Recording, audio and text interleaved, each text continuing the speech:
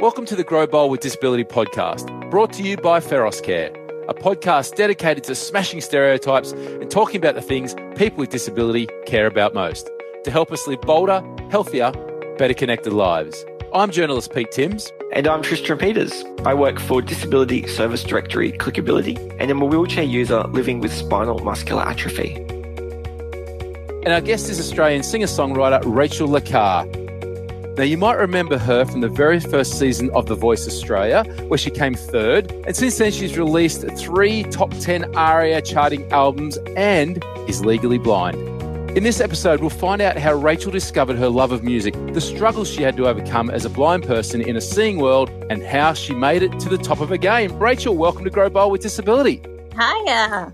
So, Rachel, you were born with retinitis pigmentosa. Can you explain it to us and how it affects you day to day?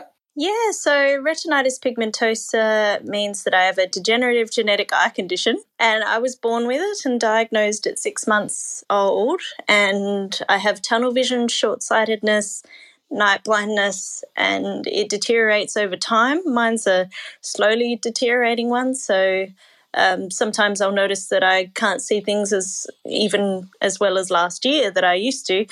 So you never know when it's going to go. You don't know if it's stable. I don't know if mine's stable at the moment, but I'm hoping I can keep what I have. But if not, it hasn't really stopped me from doing anything I've ever wanted to do, sometimes much to my parents' dismay. Now, you said that you were diagnosed at 6 months. How progressive was it sort of as a young child? Could you see until you were like 6 and it got really bad? Or tell us about it, how the journey of it. Well, it's interesting because when I was little, I didn't really have a concept of what other people could see. I just thought what I could see was normal. So I thought, no, there's nothing wrong with me. I don't know what you're talking about. I just bump into a lot of things.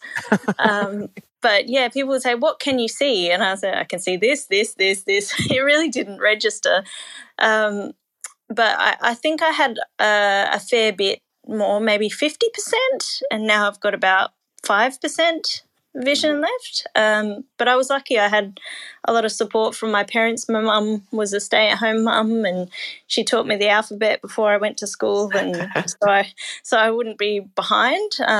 Because I went to a mainstream school, but they were really supportive there. I had an SSO that taught me how to touch type, and I didn't feel like I was left behind really at any point. Yeah, that's amazing that the school was so inclusive and had those practices in place. Are there any times when you sort of think, because it is degenerative, why me? Are there any moments where you pause and you get frustrated by it? I imagine it's quite a long journey.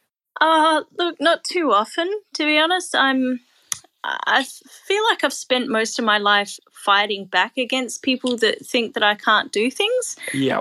I'd be always determined to show what I can do and not what I can't do. But there are moments where I just stop and think, and I just remember a couple of years ago, it was only like one day I could actually see nothing. There could be nothing there. I won't be able to see any sunsets. I won't be able to see, all the places in the world. So that was a little bit depressing, but it's also, I don't know, you deal with whatever you're given. Everyone has their obstacles, and, mine's maybe a bit more obvious, but, it could be worse. I always tell myself, I'm alive and I'm happy and healthy and have so many things in life to be grateful for. But yeah, it's more annoying than anything else. I think it's more of an inconvenience because you have to, I can't drive, so I always have to ask people to take me places or come with me, and yeah, that's inconvenient. But apart from that, I'm happy. Now, you mentioned school just before, and you said the teachers were great. What about kids? Kids can be nasty or honest sometimes, if you know what I mean. They'll tell you what they're thinking. How was school for you?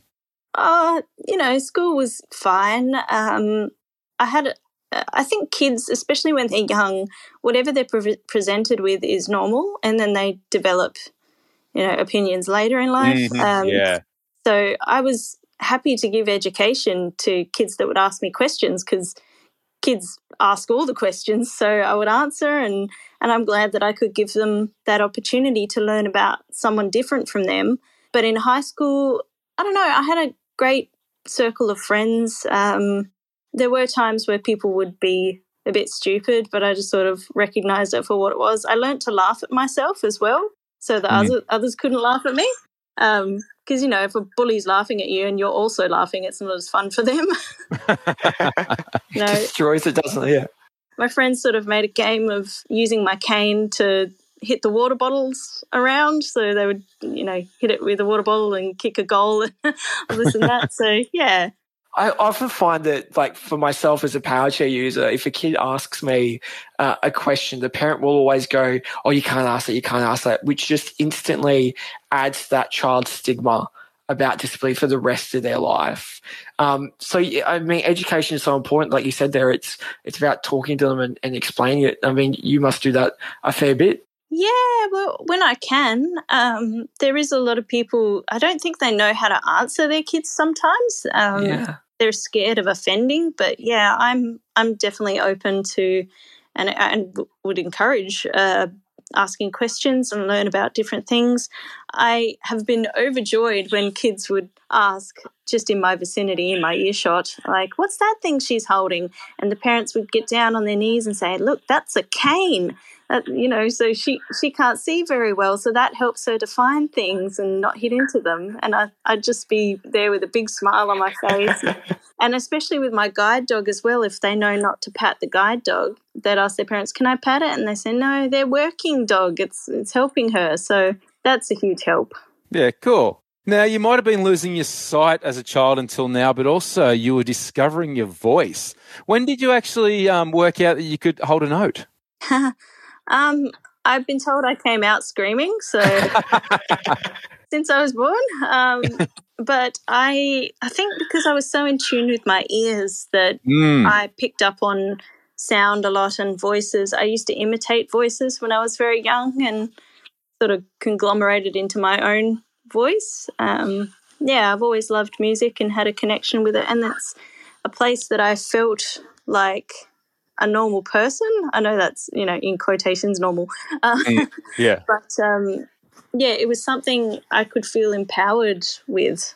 Yeah, for sure. And, I mean, you can both it sounds like it came pretty easily to you, didn't it? You're a natural talent at it. Oh, I just loved it. I knew that I loved it and I performed everywhere possible that I could. I didn't imagine that I could make a career out of it because off stage I was still quite shy and self-conscious, and I was comparing myself to all the people at my school. I went to a music school. Okay. And, I loved doing that and being around it all, but I did feel a little bit inadequate because there were all these amazing musicians around the place, and I thought, oh, I'll never live up to that. But because I loved it, I kept taking all the opportunities, and it led me to where I am today, and I'm truly grateful for it. Well, you can also play a few instruments yourself. Do you think that came easier, as you mentioned, the singing, because you're probably listening a little bit more? Did the instruments come easy to you as well? Sort of. I remember quitting piano when I was 6 because my teacher wasn't teaching me hard enough songs. So I started it up again when I was 9 and learnt that I had to start from the beginning. But, I don't know. I feel like I picked up the piano pretty quickly. Other instruments, I had the ear for it, but, you also have to have the coordination and the finger movements. So, I definitely had the ear for the music and can hear things really well. And I love playing instruments, but it takes a lot of work to learn them well. Yeah, and you mentioned the music school there. So from the age of 12, you started gaining recognition as a singer. You're accepted in the South Australian Public Primary Schools Choir, the music program at Brighton Secondary School, and you also entered the Fellini Search for a Star, where you made it through the grand final, chosen as one of the top 3 performers. I mean, what was that period like? Yeah, I was pretty competitive, and I just, as I said, I loved doing what I did, and secretly I loved the spotlight. It was exciting, and it shifted focus, I think, from my disability to something that I was able to do, and I loved it, and it was so exciting. Competitions were a bit of a soft spot for me. I'd enter anything I possibly could, and it was a chance to learn and better myself as well as a performer. Every opportunity got me better and better, and hopefully, led me to a career, which it did. So how did you, I mean, you mentioned all those singing competitions. You went in so many as a young child, but even when you were young, you went to the ultimate one, which was the voice auditions. How did that come about? Yeah, well, I heard blind auditions and I thought, oh, this is going to be the right show, right? It's a very niche market, isn't it? Yeah, it's perfect. And when I got there, I thought, oh, what is this? No, my auntie actually suggested to go into The Voice, but it wasn't the first competition I entered. I first went for Australia's Got Talent when I was 16 years old. Yeah. I actually got through those auditions on the TV, but it didn't go to air. And 2 weeks later, they said, you're not getting through because there was so many acts and they only could have so many singers. So, of course, because talent, they do jugglers and comedians and everything, don't they? Yeah, and there's all sorts. So I guess they had enough singers and they chucked me. Mm. So it didn't matter though, because I was the resilient type. So I just went on with year 11 and then went into year 12 and I thought, oh, I'll try the X Factor this time, surely. Nah. I didn't even get to the TV auditions, so that was a flop. But 6 months later, I auditioned for The Voice because, blind auditions. I really liked the idea of the coaches not judging me for anything but my voice. And, of course, the idea of The Voice is that the coaches listen and they've got their swivel chairs and if they like you, they press the button and want to coach you.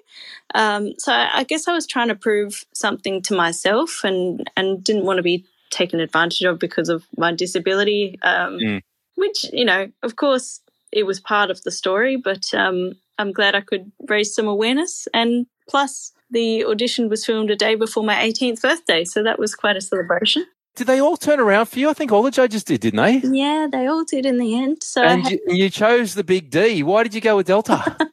Yeah, Delta. Well, to be honest, it was a lot of things leading up to that because I didn't really have a style at that point. I just loved singing any song that I wanted to. And I felt like I was more of a jazz girl because I'd been in the jazz band and jazz cabaret and stuff in school. And I thought maybe I'd go with Seal because he was one of the coaches. Mm-hmm. But, of course, Keith Urban is international and Joel Madden was a rock guy. I loved rock. And Delta... I had a really special connection with Delta because I'd listened to her growing up. She was the first album I ever bought. And, my brother remembers me singing along to Delta while he was trying to play video games all the time. But, yeah, and backstage, this is probably a bit of a secret, but I said, I don't really know who I'm going to choose, maybe Seal. And they said to me, what if Delta turned around? And I thought, is that a hint? Delta. You got to sort of listen to these little hints because, of course, The Voice is a TV show. It's at the end of the day, yeah. Yeah, it's not there to launch your career. You're playing a character.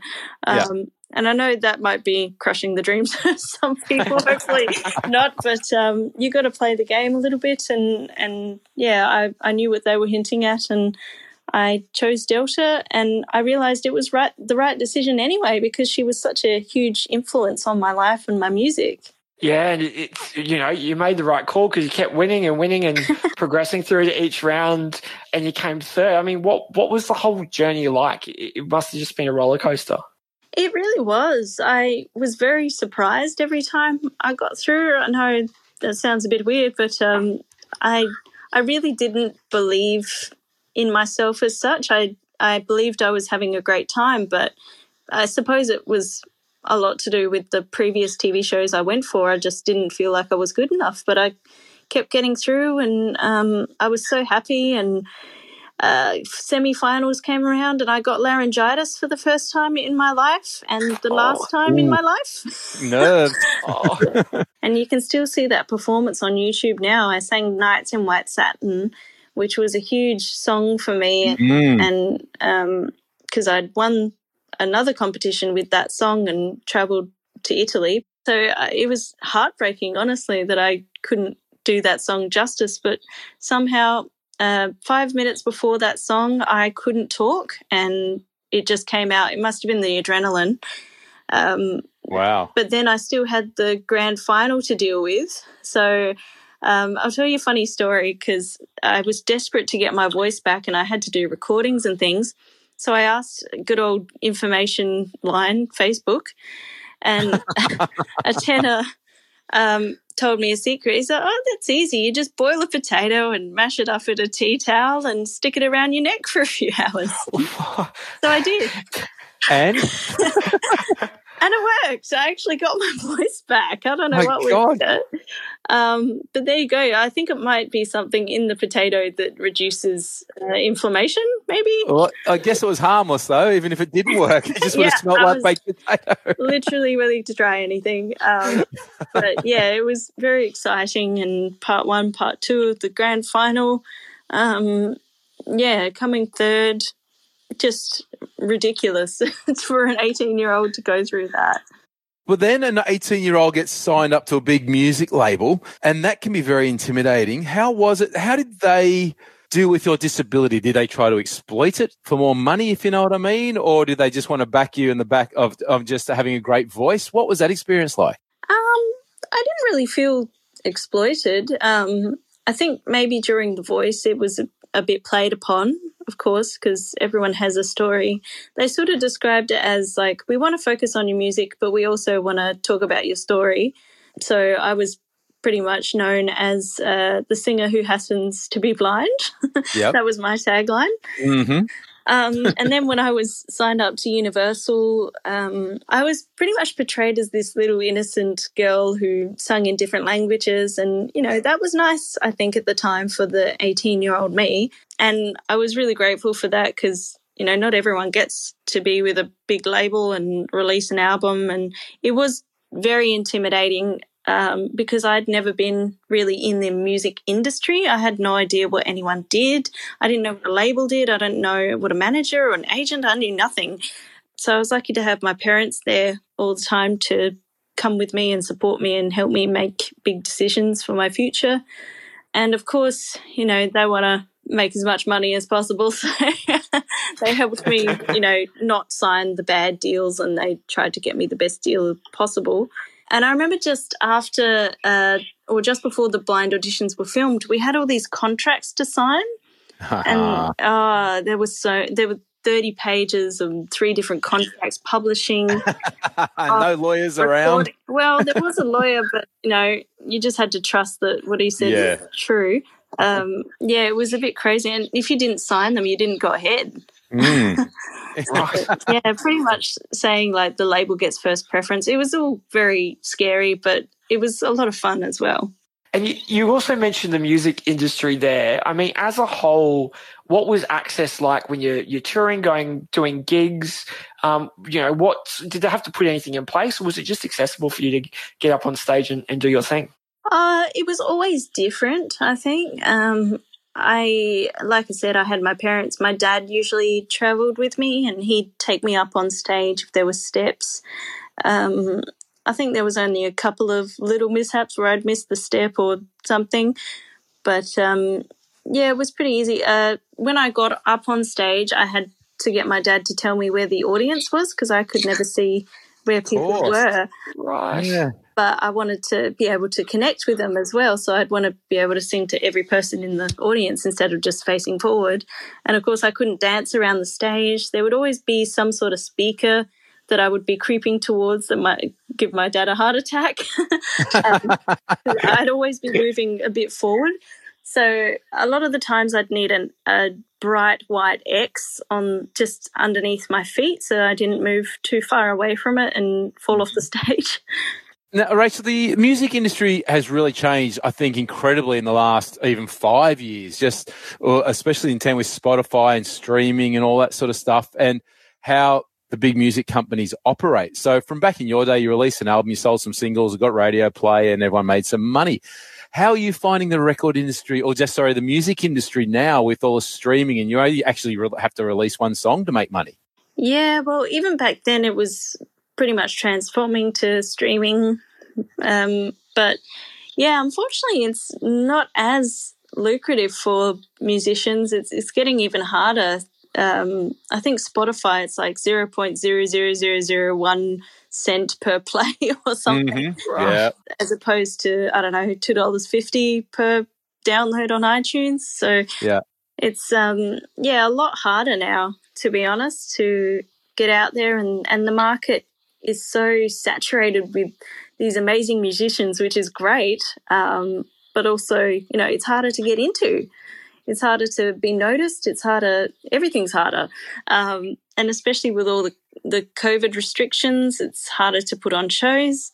So, yeah, it's really, really a struggle town at the moment for musicians. But I'm very lucky that I'm able to do some shows around in Adelaide and still release music, because that's what I love doing, and that's what I'm going to do no matter what. Absolutely. And in terms of releasing music, is there an album, a single coming out anything soon? Well, I actually just released one a couple of months ago called Can Do, and it's in support of Can Do for Kids, a charity that supports kids who are blind and deaf and sensory impaired. And they supported me a lot throughout my childhood. And I've never really sung about my disability, but this one was kind of a little bit of insight into it and how I imagine the world. And I've heard, you know, on this podcast, you guys touch on universal design, which I've learnt about in my uni degree that I'm doing. I could talk all day. I'm sorry. That's all right. Keep going. That's great. So, yeah, the universal design of imagining a world where everything is accessible to everybody, and how easy it would be, and how inclusive, and, you know, everyone would feel like they're included and, you know, valued in society, and just, you know, my ideal world, I suppose. So that's, it's called Can Do, my attitude, and hope you like it if you have a listen. Now, also, I want to know, you've been through it all in the sense of going through all the competitions, going through The Voice, signing up with Universal Music. You've seen it all. You actually hit the sort of the musical stage at that transition into the streaming side.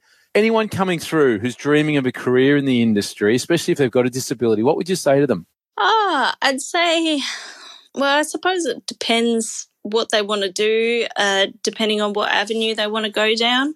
I'd say if you're thinking about doing a show like The Voice, you should probably get some experience in the industry first, so you know what to expect and what to do with that spotlight once it's on you. Because when I was 18, like I said, I had no idea what was going on, and I don't think, take full advantage of the opportunity that I was given.